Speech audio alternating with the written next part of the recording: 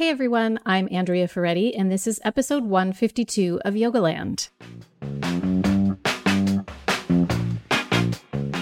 Today, my guest is Cindy Lee, and I feel like squealing like a little teenage girl or something. I just adore Cindy. I worked with her a lot while I was at Yoga Journal and for years, and I always just felt like we connected really well. So having this conversation with her was so much fun, genuinely. And I also have a great deal of respect for her. So I'll just give you a snippet of her bio, even though I'm sure you know who she is. Cindy is the first female Western yoga teacher to fully integrate yoga asana and Tibetan Buddhism in her teaching. In 1998, she founded Om Yoga Center in New York City, which became a total mecca. Cindy is the author of 5 books, including Yoga Body, Buddha Mind, which you have probably heard of or have, and also a memoir called May I Be Happy, a memoir of love, yoga, and changing my mind.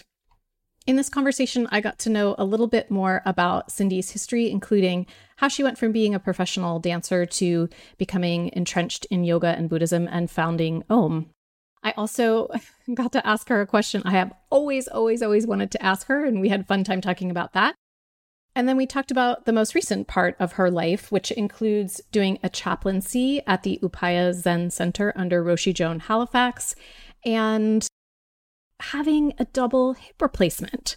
Not easy, right? So it was really helpful, I think, to all of us for her to share this story and to share how all of these years of meditation practice and asana have given her a strong foundation to go through this type of surgery and, quite frankly, this type of life change. She was really honest, and I just appreciated it so much and had a great time talking to her. So enjoy the interview with Cindy. I actually do want to begin with some of your personal history because I think it's so interesting and it really feeds into where you are now. So I know that you started out as a dancer, and after college, you moved to New York as a professional dancer and you were dancing. Did you discover yoga while you were dancing? Actually, I started yoga when I went to college. And I went to a small liberal arts college in Southern California in 1971. So, of course, it was the hotbed of alternative religions, etc. And there was a yoga class at my college. And I took the yoga class, and it was so amazing, Andrea, because I don't think yoga teachers can be like this in college anymore. But this teacher was a real yogi. And so we were doing asana, meditation, kriyas. Wow. Silent retreat in Joshua Tree Desert, reading Yogananda. It was really cool. And so that's when I started. And so I was going to ask you if you discovered meditation later, but it sounds like it all happened at the same time for you. It happened at the same time for me, but I didn't like it that much. Yeah. You know? Yeah. In college, it's a hard age to like sitting quietly. The truth is, I didn't really like meditation that much until I found Buddhist meditation. And that wasn't Buddhist meditation. It was more like close your eyes and sit still. That was the whole of the instruction. You know, and so that's, almost impossible to do. And then about 4 years, like right after college, I had a gap year before I went to graduate school. And that year I had a boyfriend and we were totally into fasting and we were vegetarians and we were into Dick Gregory and we started doing TM. I liked that. And I did that for several years. And then I didn't. I have never done TM. I actually don't even know the technique. Well, you get a mantra. You go and you have to have $100. Back then, anyway, you had to have $100. And I had to borrow it. That's a lot. Yeah. It was a lot for me then, And I had to borrow it. But I had a part-time job at a magazine, a little local magazine in Orange County, California. And one of the saleswomen there was into TM. And she said, you know what? I'm going to pay for you to go get a mantra because I think you'd like it. Oh. So we went and got our mantras. And, you're one-on-one and you get given a mantra and you're not supposed to tell anybody else what it is. And you just recite it in your head. And that's basically the technique that I learned was that. Mm-hmm. And I don't think I learned anything else. Like, if your mind strays, come back to the mantra. I didn't get that kind of instruction. Yeah. You just sit and you recite the mantra. And of course, after doing that for several years, for me, I was like, well, the mantra is like an earworm. And I can think everything else at the same time. So I wasn't, convinced that it was really doing anything beneficial for me. Right. It wasn't actually training you. It was, you could sort of bypass. Yeah. Interesting. I'm just going to cut to the chase because there's something I've been wanting to ask you forever. Really? And yes. And back when we worked together at Yoga Journal, I think I must have thought it would be unprofessional if I asked you this. It's not a scary question at all. Don't worry. But now that I get to just have a conversation with you on my own podcast, I get to ask you, what was it like working with Cyndi Lauper? That would have been okay if you'd asked me that.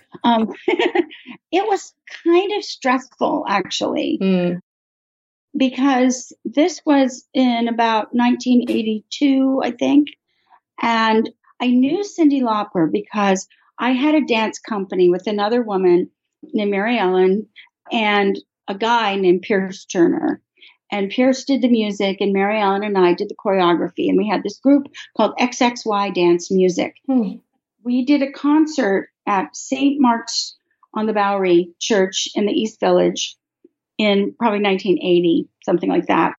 And Pierce made a kind of choir that was speaking.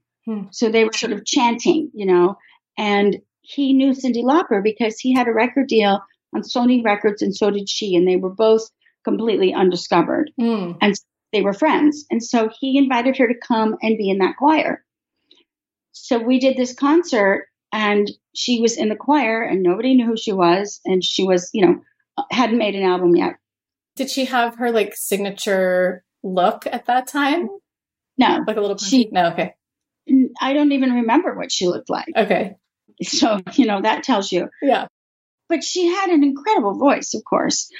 But she really liked our choreography.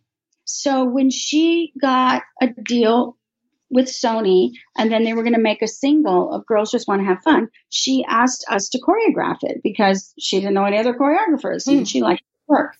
So we did, but we had to do it really fast. There were a lot of producers telling us what they needed and what they didn't need. And Cyndi was nervous and she had her manager who she was also was her boyfriend and she hasn't been with him for a long time, but so there was kind of pressure there. And then Hulk Hogan. Oh, that's right. He's in the video. Yeah.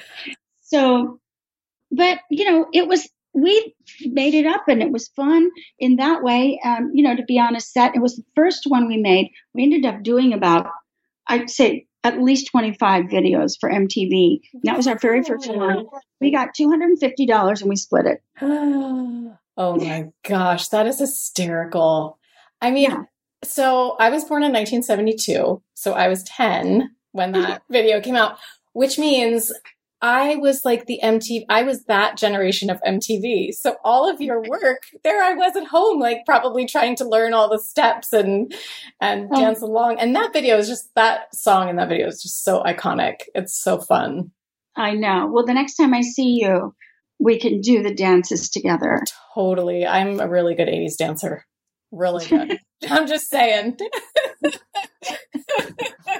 Once you get to the 90s and hip hop, I'm not, can't really hold my own, but 80s, no problem.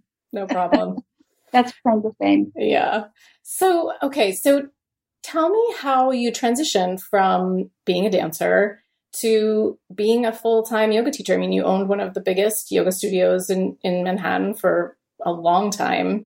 You're also very groundbreaking in that you incorporated meditation into your yoga teaching in like a clear, active way. So how did that whole transition happen? I was dancing. We were choreographing for MTV. And also then I had my own dance company, modern dance, called Big Moves, Cindy Lee Big Moves Inc., and in the late 80s, I met Gelek Rinpoche, who is my root guru, and he's a Tibetan Lama. He passed away 2 years ago. But I was, really, embedded in the downtown art scene in the East Village. And the 80s in the East Village was like, I don't know, heaven. Pretty wild, right? I'm so glad I was there then. Yeah. Nobody had any money. Everybody was trying to get grants. Everybody was trying to do fundraising. Everybody was, working together. Oh, you make music, I make dance, you're a painter, let's do a show that goes 24 hours. Whatever we could think of, we were just doing it. And we didn't care if we didn't have any money. And everybody had side gigs. I can type really, really fast. So I can have a side gig doing, typing and stuff like that. But so I knew some artists also that were starting to make it or had already made it, like Allen Ginsberg, like Philip Glass. Philip Glass was a really early on big supporter and really like a donor to me, gave me a rehearsal studio for a couple of years, stuff like that. Yeah, he was great and, still a dear friend. And he and Allen were also friends. And, you just walk around the East Village back then and Allen Ginsberg was everywhere. Wow. And he would come up and give you a giant kiss on the lips. But, they were so nice. They were so generous. They were so supportive of me and other young artists. And I loved being with them. And they were students of Gelek Rinpoche. For a long time, I've been thinking about Buddhism and wanting to learn what it is. And I was reading different books. I was a book Buddhist, as Roshi Jung would say. I was a book Buddhist like 10 years. And then I went to see the Dalai Lama. And when I was at the Dalai Lama, my friend Rudy Wurlitzer came up to me and said, "Oh, are you interested in this? I'm going to help you." So he took me to all the different Rinpoches and different Dharma teachers that came to New York and introduced me to a lot. But he kept saying, "I think Gelek Rinpoche should be your teacher."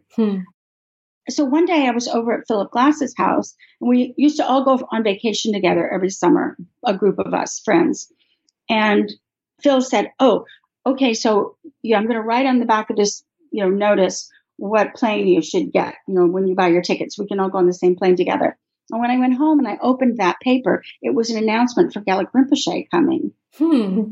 And so I called Phil and I said, "Can I go to this?" And he said, "I think you're supposed to go to that."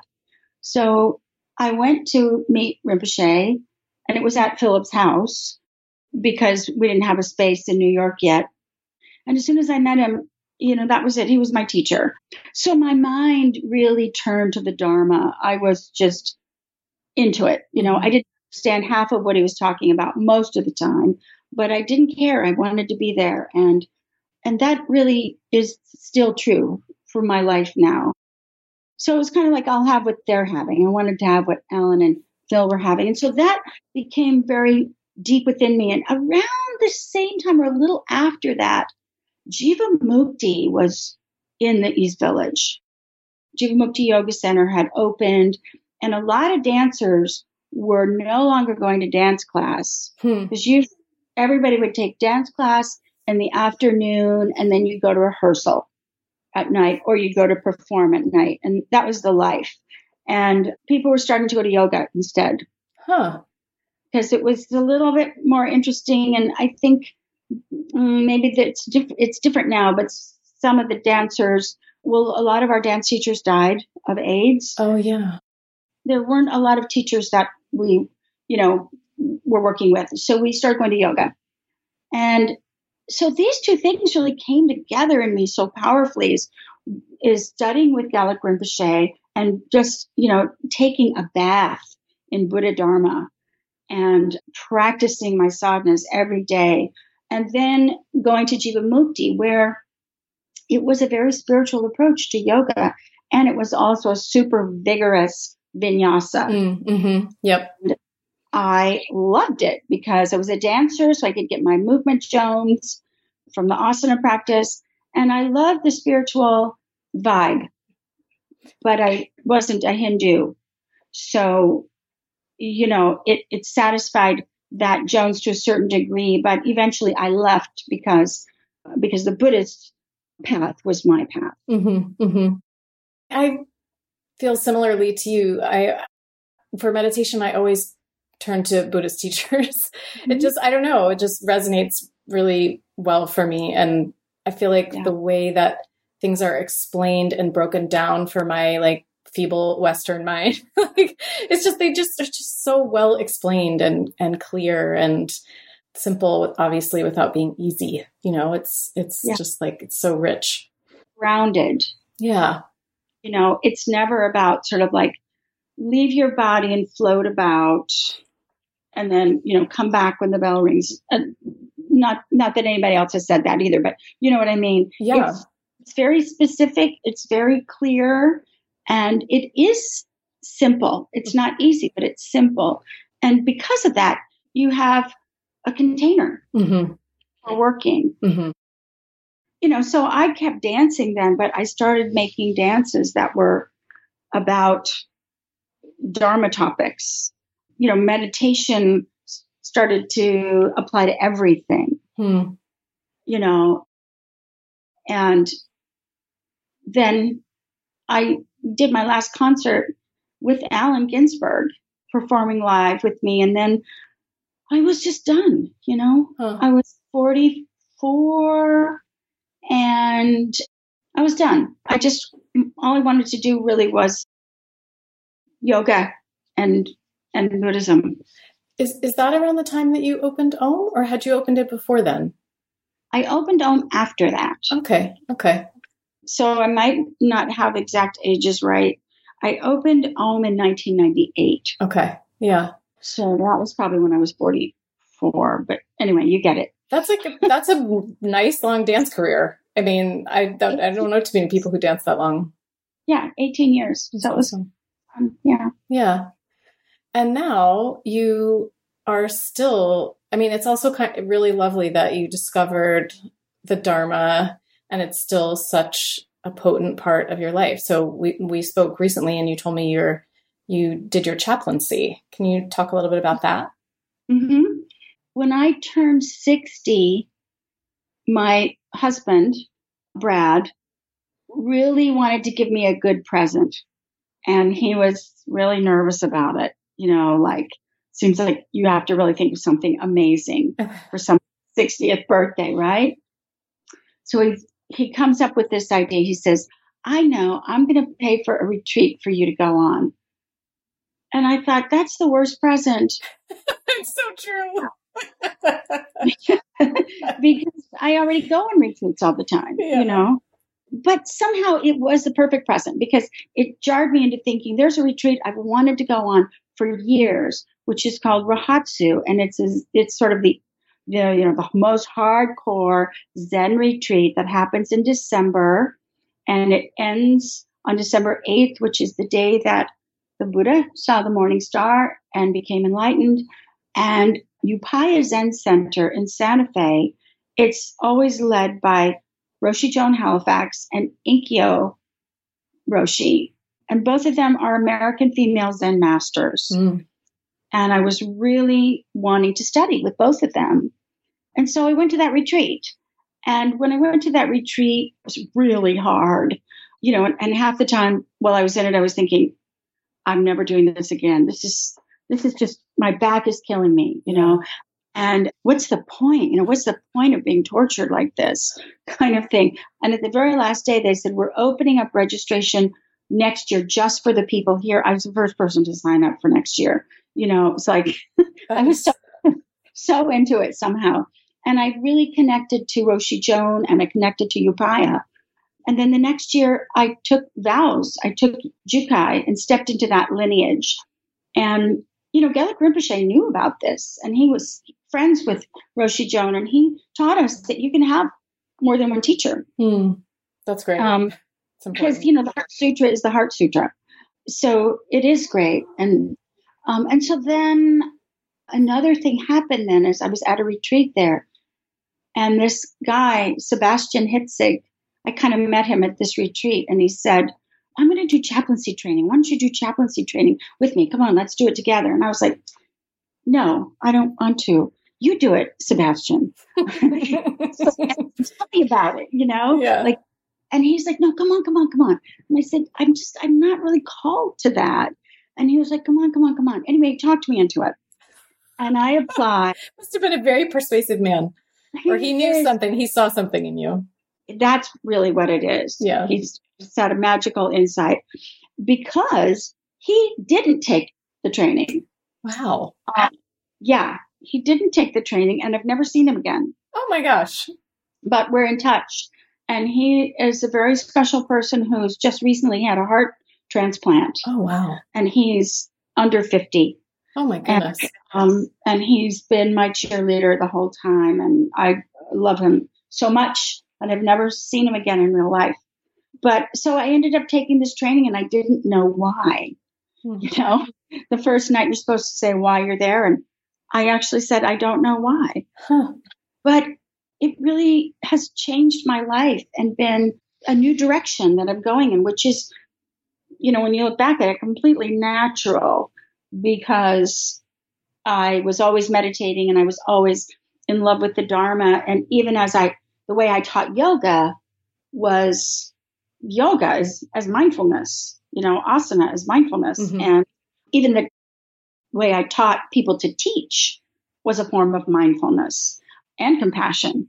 And so it became natural as I got older. And then as I started having a lot of pain in my body, that I was leaning more towards Dharma, teaching meditation, and unable even to do yoga for quite a while. So it was perfect. Wow. The perfect for me. Yeah. It was a 2-year program, right? It's kind of a 2-year and change program. So I think it started in March 2015, and then I graduated in March 2017. And then in March 2018, I was ordained as a lay Buddhist chaplain. So when you say it's changed your life and your direction, is it internal change, or is it changed your teaching as well? Both. The first year of chaplaincy is nicknamed inner chaplaincy. And many of the people in this are very serious, longtime Dharma people like me.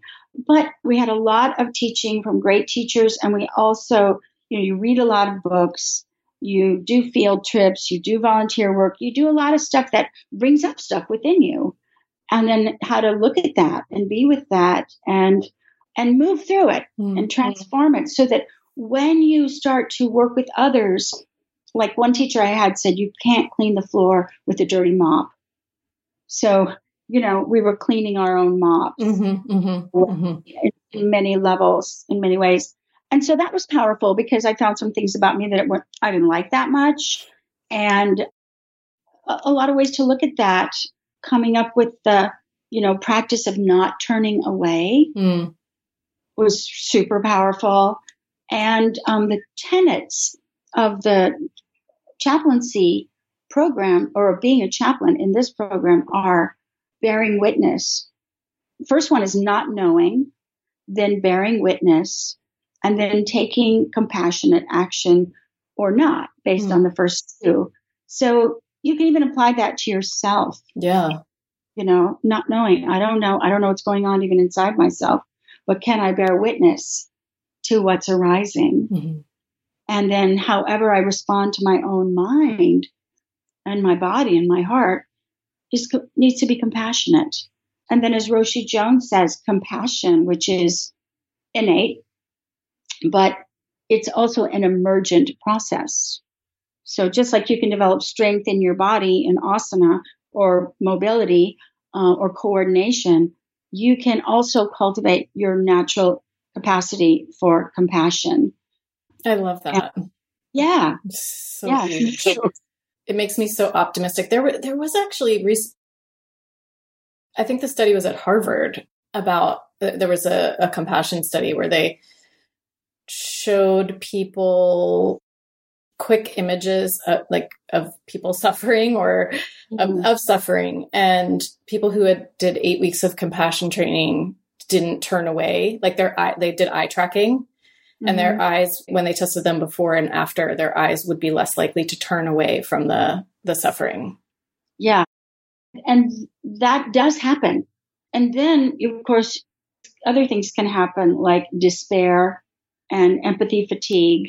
So we learned about that. And, mindfulness meditation, as I've learned it, is a practice of seeing things as they are and working with things as they are, not as we wish they were or as we wish they weren't or how they used to be or how we hope they might be, but what's going on right now? What's right in front of me? What am I meeting? What is meeting me?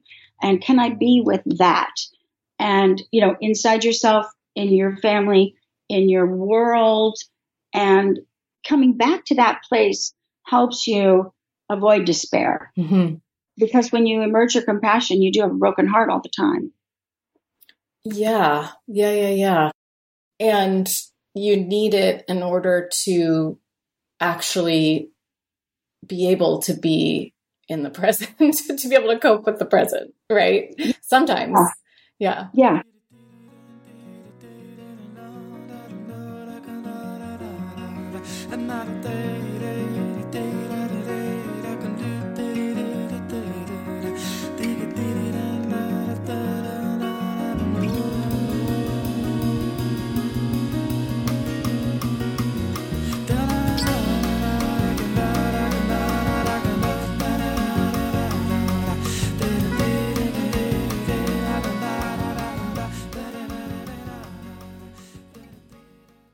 I know that you mentioned that you started to have pain in your body. Yeah. And you have had 2 hip replacements in the past. It was a year ago? Yep. You're a year out. Yep. Just a year out. So while you were doing the chaplaincy, you were probably at like the peak of your pain, right? It started then. I've had like SI joint pain for 30 years. Wow. Probably, on and off, this side, that side, and all through my dancing, and then through yoga too. And sometimes it would go away, completely. And then, maybe I didn't have any pain for 6 months. And then I could just step in a certain way, and I never knew what that way was. And I would have a screeching pain in my sort of psoas area also. So, it's not new that I had pain in my hip zone, but when I went to chaplaincy, I wonder if, people say, is it because of yoga? I'm like, I don't know. Is it because of dancing? Maybe. Right. When we were dancing in the 80s, we just were do whatever. Like one time we were doing this thing, we were trying to figure out how to jump on our backs, like lie down on your back and then kick your legs and then you could jump up, land on your back. Like that was really a good idea. So, and we would also say like, why don't we pick up the men instead of having the men pick us up? I got a whiplash from that and actually had to perform with a thing around my neck, Oh my God. I know. The show must go on. The show must go on. Absolutely. Yeah. But when I was in chaplaincy, I was sitting, you're sitting on the floor for hours and hours. And I started to have a pain in the outside of my right hip that felt like somebody was taking a really long needle and stabbing it all the way into me. Wow. And it was the kind of pain that went up the back of my neck and made me feel like I might pass out. Oh my gosh. It was really bad, really, really intense. And, you're not supposed to move in Zen meditation. Yeah. And I am nothing if not, the hardcore warrior. I'm not going to move. Nothing is going to make me move. And I moved because it was too much. That was a big deal for me. I was like, well, I have to move. And I didn't know what was wrong with me, though. And I did what I always did, which is body work and get a little physical therapy or, different things. Like I did some Feldenkrais and I did some, acupuncture, and nothing made it better, because if you don't have cartilage in your hips, nothing is going to make it better. But I didn't go to an orthopedist because I didn't know what an orthopedist was, and I don't like doctors anyway. So that was, really, I'm going to give advice to anybody who's going through this. Don't wait like I did. And then Francesca Cervero, I don't know if you know her. No. Well, she's awesome. And she had a torn labrum. And so she said to me, you should go to an orthopedist. And I know her and I trust her. So I was like, okay. And I went to an orthopedist and he took an x-ray and said, you are in end-stage arthritis. Sounds horrible. Yeah, it does sound horrible. End-stage anything sounds horrible. So what does that actually mean? That means there is no cartilage whatsoever left in my hip, and it's bone on bone. That's why it's agonizing, excruciating pain. I mean, I was at a place where I could hardly walk. And so he said, you need hip replacement. And at that point, I was like, I'm in. Great, let's do it. Yeah. I had no resistance whatsoever. I mean, I was absolutely desperate.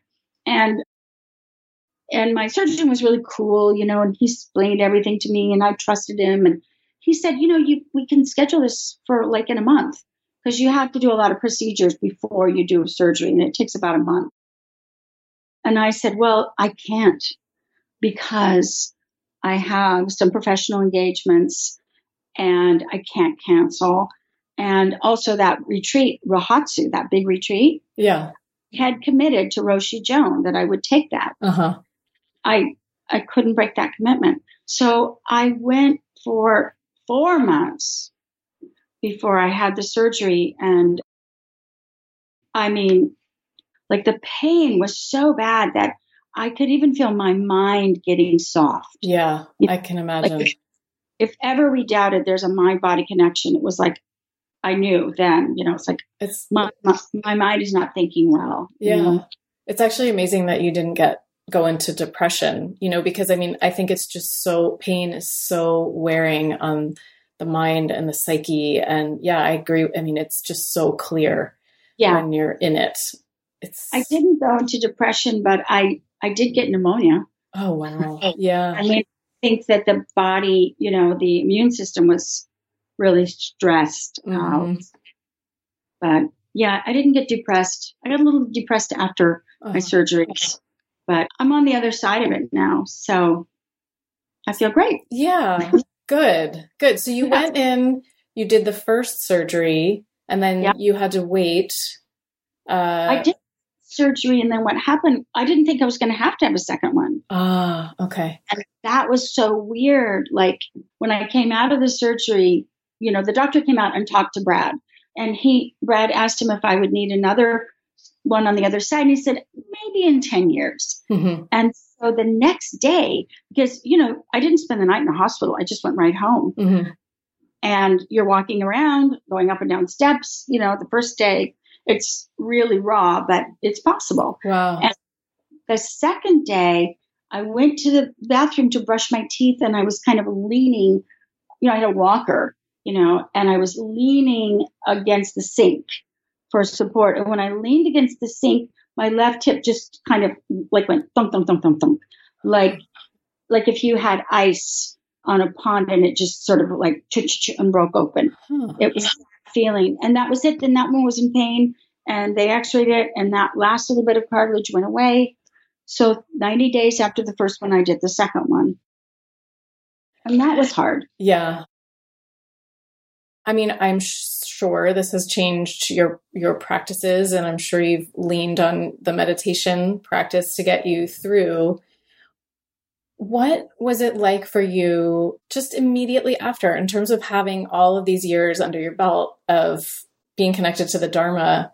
How do you feel like it helped you in that period right after? Yeah, it was really powerful because what happened was my husband took care of me for a couple of days. You really need somebody to take care of you for about 5 days. The first few days, you need help. And so my friend came to take care of me from New York, my dear friend Jennifer Brilliant, and my husband. And so I had a lot of people helping me, and I felt super supportive and super grateful. And I just got to sleep, and it was all great. Mm-hmm. And then it went away. It was time, and Jennifer went back to New York, and Brad went to work. And I was all set up. He had me all set up with my legs up and my food and books and knitting and everything I needed. But still there I was. And it was the first time I'd been completely alone with myself. And it was almost palpable, this feeling that came over me like, this is real. Mm.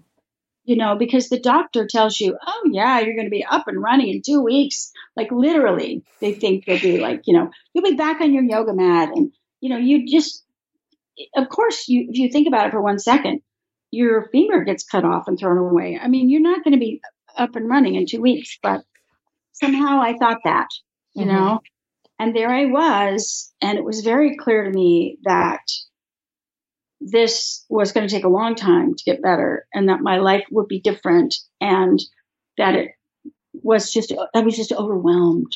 I was emotionally overwhelmed in this moment alone because there was nothing distracting me from this reality. And I felt kind of broken, kind of like emotionally broken, like, oh, this is true. This is not an idea. This is not something I was thinking about that's going to happen or that did happen. It's right now.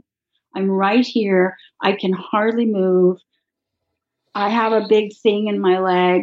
I thought I was a dancer. I thought I was and all this came to me like without any of those words, just that as a feeling came to me, and it was so intense, and I sat with it. I didn't go, oh, I'm going to read a book. I'm going to ignore this feeling. I'm going to do some knitting. I'm going to watch TV. I'm going to do something. I sat with it, and I cried, and I felt a lot of feelings, but I sat with it, and it opened up then, and was kind of like, it was better to be real and to be in the truth of my life. That felt sweeter, even though I didn't like that truth, than to ignore it. Yeah. Than to put it away. And that was the power of practice, I think, of all those years of practice. You were your own container in that moment, actually, so that you could feel the feelings and hold the feelings. That's how you train your mind, right? Meditation is as simple as that. Your mind goes to some other shempa, something that's seducing you. That's the Tibetan word for hook, something, a thought that seduces you. And you practice recognizing that and coming back, staying stable. And benefits of meditation are said to be stability, clarity, and strength. And I feel like I'm really glad that I had that training, because I think it's, for me, I would rather be in the truth of my life than pushing things away.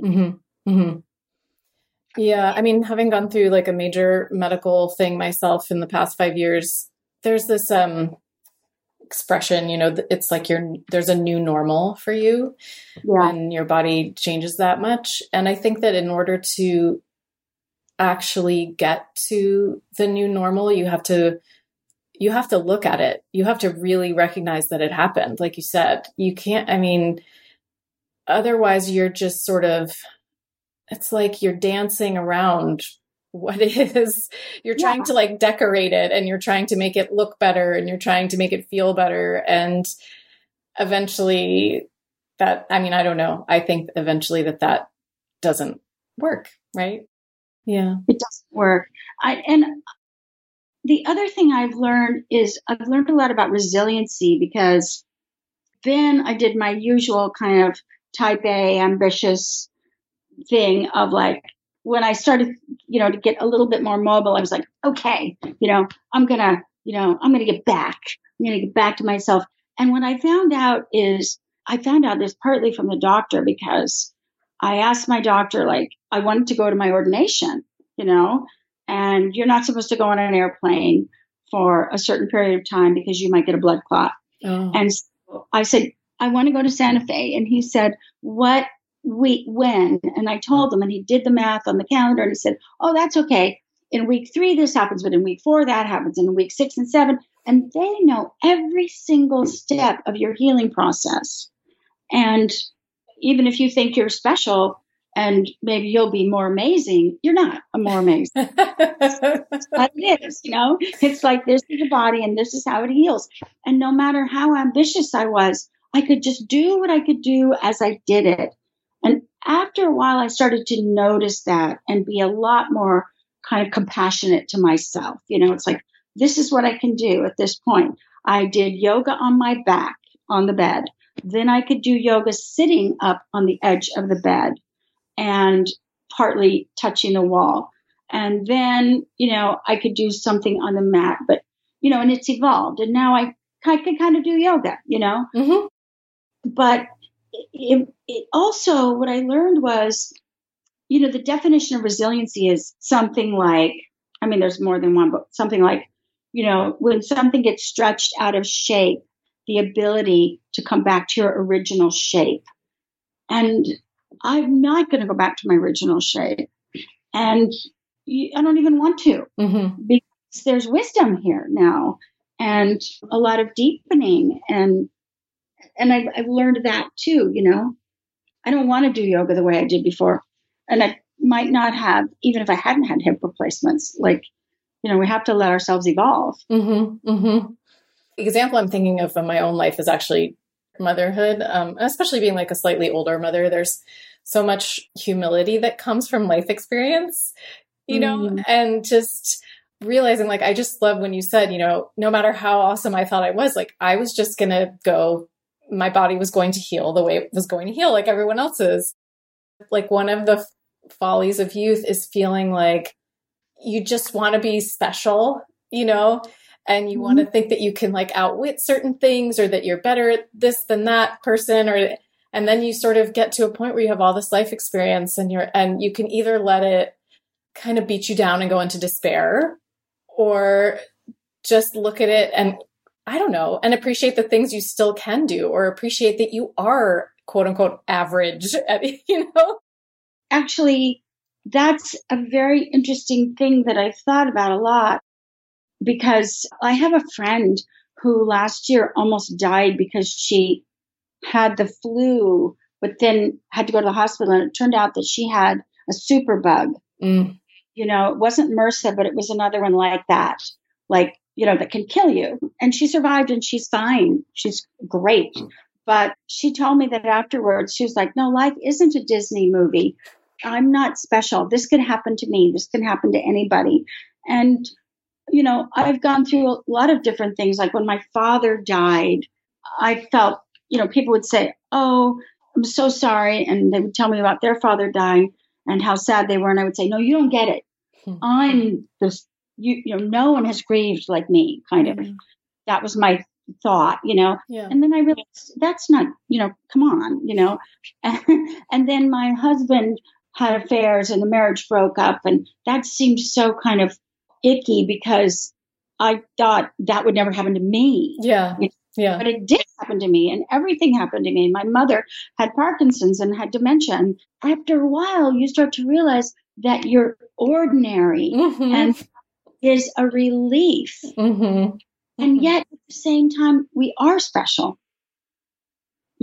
Special doesn't mean you're immune from life, but each one of us is special and precious right at the same time. So finding that kind of balance. Yeah. I was just thinking, like, if you ever face any kind of like potential end of life situation, or just a really, really life altering health situation like you've been through. I just remember when I first learned I had breast cancer, I just remember everything, my focus really narrowing, and just, it sounds so cliche, but like there was just one thing that was important to me in contemplating death. And that was just like the love for the people that I love. Like that was it. That was it, you know? So I think about that in terms of the ordinariness, you know, it's like, it doesn't matter when it all kind of comes down, what you've accomplished. It matters like, and again, sounds very cliche, but it's just, it's like, it matters. Did you love well, you know? Yeah. Well, it does. And I think the more that one realizes that you're ordinary, that you can open to that more. Yeah. You know, it feels good to me to recognize that. And, you know, sometimes I'll say that and people go, oh, no, you're not. Yeah. It's not an insult. I'm not putting myself down. You know, I'm glad to be, you know, an ordinary real life woman. Yeah. And like you said, I mean, it's this like interesting blend because it's like you're ordinary. And then it's like you look at other people and you think they're ordinary. And like you said, like they have the same exact love for their dog or their child or their best friend that I do. And their best friend looks at them and thinks that their sense of humor is the thing that they love so much about them. And thank God they're in their life, just like I have that. You know, it's like we are all so special to each other. Well, like 2 weeks ago, I think now, I was up at Kripalu and I was teaching a meditation teacher training. And it was, you know how when you're teaching, you can fall in love with your group and every group's the best group you've ever had. But this was an incredible group. And, you know, there was an oncology surgeon and he's there because he wants to teach other oncology surgeons to meditate. That's awesome. Oh my gosh. So great. There is a captain. There was a captain, female captain from the NYPD, New York Police Department, who's running Blue Karma Yoga, teaching the other female cops. Oh my gosh. I want to talk to her for the podcast. You should talk to her. She's amazing. She teaches meditation and yoga, and she was there learning from me, and on and on. I mean, there was one woman there who was a social worker, and she works in the last existing mental health facility in the state of Massachusetts. And all the workers are burning out because they're doing more than they're getting paid for because there's a need and they're dedicated, but they're also in despair. And this practice helped her so much. But, you know, at first I sit at the front of the room and I just see a bunch of people that look really ordinary. And they're not even yogis. There was some yogis, but a lot of them they're not like professional yogis. You know, they're not there in their Lululemon and amazing bodies, except for Natasha, whatever her name is, you know. Nice. Yeah. At the class too, awesome. You know. Yeah. I was so honored. And yet each person had a chance to get up, and part of what you learn is how to give a little Dharma talk and teach meditation to a group. And they got up and they told their stories, or they, not necessarily about themselves, but, you know, they would give a talk. And each person after the next was so remarkable and so soulful and so vulnerable and so caring. And it was so moving, you know. It's like you say, you know, maybe special isn't the right word, but unique and yet ordinary. Yeah. Yeah. It's interesting. What is your embodiment practice like these days? Like, how are you feeling in your body? I am just starting to feel safe in my body. And I think that's the first time that I've said that or thought that to myself. But I have had a lot of fear. I just have had a tremendous amount of fear the whole time. You know, there's lots of different weird feelings that come into your body, and there can be a lot of pain on the side of your legs and your IT bands as part of the healing if you don't work your glutes enough. And I live in a town where I don't have a lot of support, like, you know, great trainers and, you know, stuff like that I can work with. So I've been kind of on my own, and I've been afraid, and I've been afraid I might fall, and I don't really understand completely how this thing works. And so what if I'm, you know, I don't want to make anything go wrong inside the, you know, in the device that's in my body. And so I've kind of been very freaked out. And I guess if you ask my doctor, he would say, well, you're at week 52 and now you know, it's like, right. He'd be like, so now your mental state is going to come in line with, yeah. Well, you know, and I did too much. And so then I got a stress reaction, which is kind of like a bruise thing in the bone. And I had to pull back and blah, blah, blah. But So now my husband and I take a walk every single day, even if it's raining. When it was really snowing, we didn't go because we go on a trail and, the trail, they don't plow the trail or anything in the snow, but we go for a walk every day for a minimum of 2 miles. And that's become a practice for us. And that's just kind of great, That sounds really nice. Yeah. A couple of times we got really drenched, and that was sort of okay, but not ideal. And then I am doing yoga, and I have a little program that I figured out for myself, which looks like a yoga class, but it's not very long. It's about 25 minutes. But I started to feel like I want to do some weightlifting or something like that and really build up my muscles, because I think from having 2 surgeries pretty much back to back, I was immobilized for a long time. And I have Hashimoto's. Do you know what that is? Oh, like a thyroid? Hypothyroid autoimmune. Okay. So my thyroid slowed down even more. Oh, nice. Don't you just love it? Just love it. Oh. So I gained weight, and then I also feel like I'm a ball of mush. And, that kind of a thing that can happen when you're in your 60s anyway. So I'm starting to do some like little strength moves, integrated into my yoga practice. And that's really fun. Uh-huh. So I'm on fire with it right now. Cool.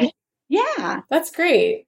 I know, like 10 years ago, if I'd seen that, I would have been like, oh God. I know. Same with me. Same with me. I can remember, actually, it's kind of embarrassing to admit this, being in a story meeting for Yoga Journal and one of the editors saying, can we do like how to lift weights to improve your yoga practice? And I gave her the biggest stink eye. I was just like, oh my gosh.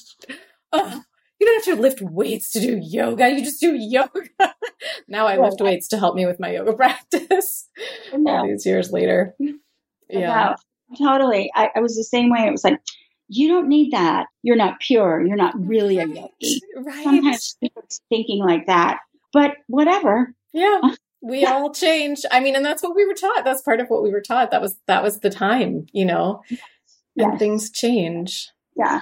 Yeah. And basically one of the benefits of living in Central Virginia, pretty isolated, definitely isolated from the yoga community. And of course, I travel all the time and go up to New York and see, different people and wherever I go, London and, blah, blah, blah.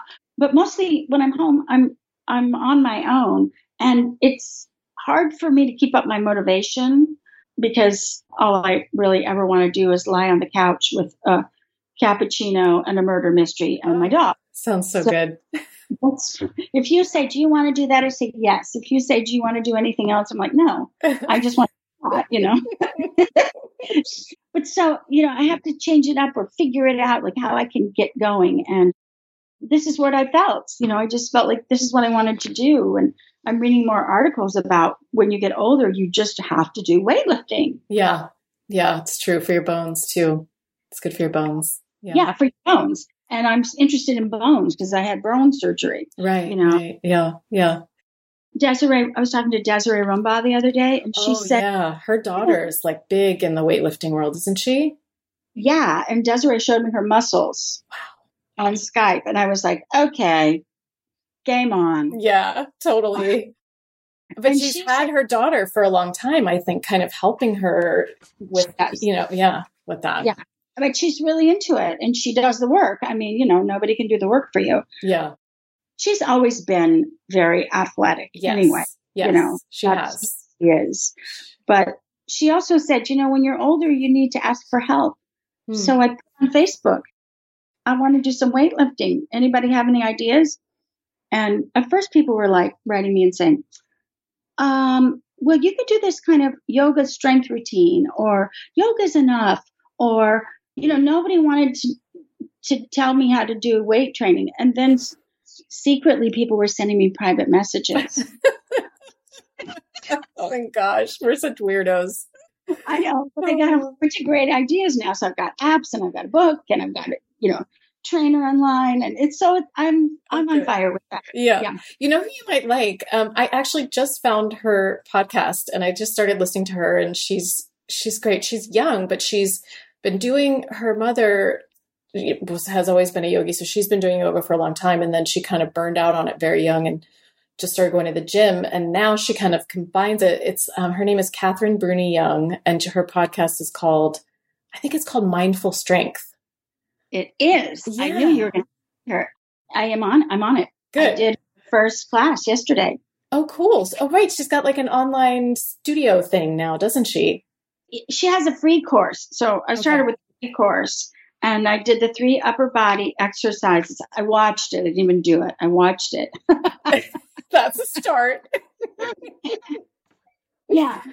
But then I did my yoga practice and I integrated it. And that was great. Yeah, that's cool. Yeah. Yeah, that's really cool. I just gave her a nice little plug and I don't even know her. But yeah, she's good.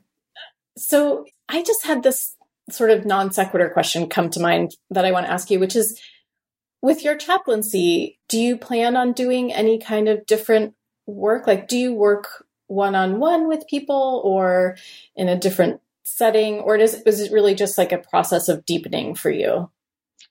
Well, I had an idea that I might teach chaplains and caretakers some simple yoga snacks, basically, is what I call them. Really short practices, anywhere from 30 seconds to 3 minutes. And I came up with this body of work because you have to write a thesis as well. Mm. Your thesis has to relate to Buddhism and it has to relate to chaplains. So that's what I came up with. And I did go to the Contemplative Care Symposium that is put on by Garrison Institute and the New York Zen Center for Contemplative Care, and presented this. I was one of the presenters for that event. And that was great. But really, I'm kind of, in a way, doing what I've always been doing, which is teaching for many years. And now I'm still teaching yoga, but I'm moving more toward teaching more meditation and really directing that, myself into that area. And like this teacher training I just described, I feel like my chaplaincy is that I'm giving this to people who are taking it into the field. Yeah, that's really cool. I'm not going into that field. I'm not going into the hospital and I'm not going into the jail, but I'm sort of radiating these teachings out to those areas through other people. And I think that's my chaplaincy. Yeah, that's great. That's really, really cool. Yeah. I just want to say one more thing, which is the last time we spoke, I wrote this little phrase down that I want to share. You said, being on the cushion is the cooking, the meal is the rest of your life. I love that. Oh, did I say that? You did. I love that.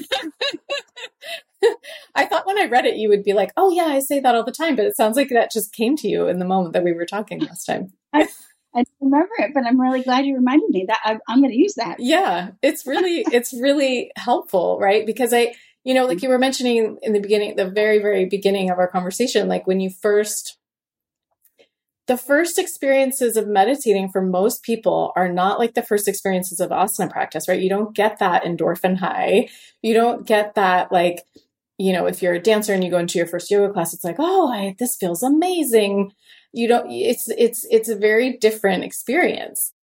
So to think of it as like, just like when you're cooking, it's the chopping and the washing and the prepping isn't always the fun part, but then you get to enjoy the meal. I think you're right when people come to meditation because it looks so easy. Uh-huh. If you look at a picture of somebody meditating, you're like, well, I can do that. Uh-huh. And it looks like it might even be pleasant, and blissful or some other thing. And when you go to a yoga class for the first time, you absolutely do not expect to stand on your head. You're just like, okay, triangle pose and, and a forward bend, that seems good. A little twist, I can do that. But in meditation, we don't have that idea. We think the experience of sitting is going to be something special. And it is, but it's not usually what people thought. And in the end, you start to figure out, or maybe not the end, but hopefully sooner than that, you start to figure out that this is practice for the rest of your life and that the results will show up in the rest of your life and not necessarily when you're on the cushion. Mm-hmm, mm-hmm. Yeah. Mm-hmm. Putting in the time. Mm-hmm. Yep. And you have to do the technique, you really have to do the technique or you won't get the benefits. Right. Can't have just the repetitive earworm where you can be saying that and still be thinking your thoughts. I'm just sitting quietly. Yeah. That's nice, but that's not meditating, I don't think. Yeah. So, yeah. Oh, well, that's a good quote. Thank you. Yes, it's a great quote. I think it's a good place for us to stop. Yeah. Thank you. Thank you so much, Cyndi. It's just great to catch up with you, and I'm glad I finally got to ask you my Cyndi Lauper question. Me too. Thanks. Yeah. Thanks.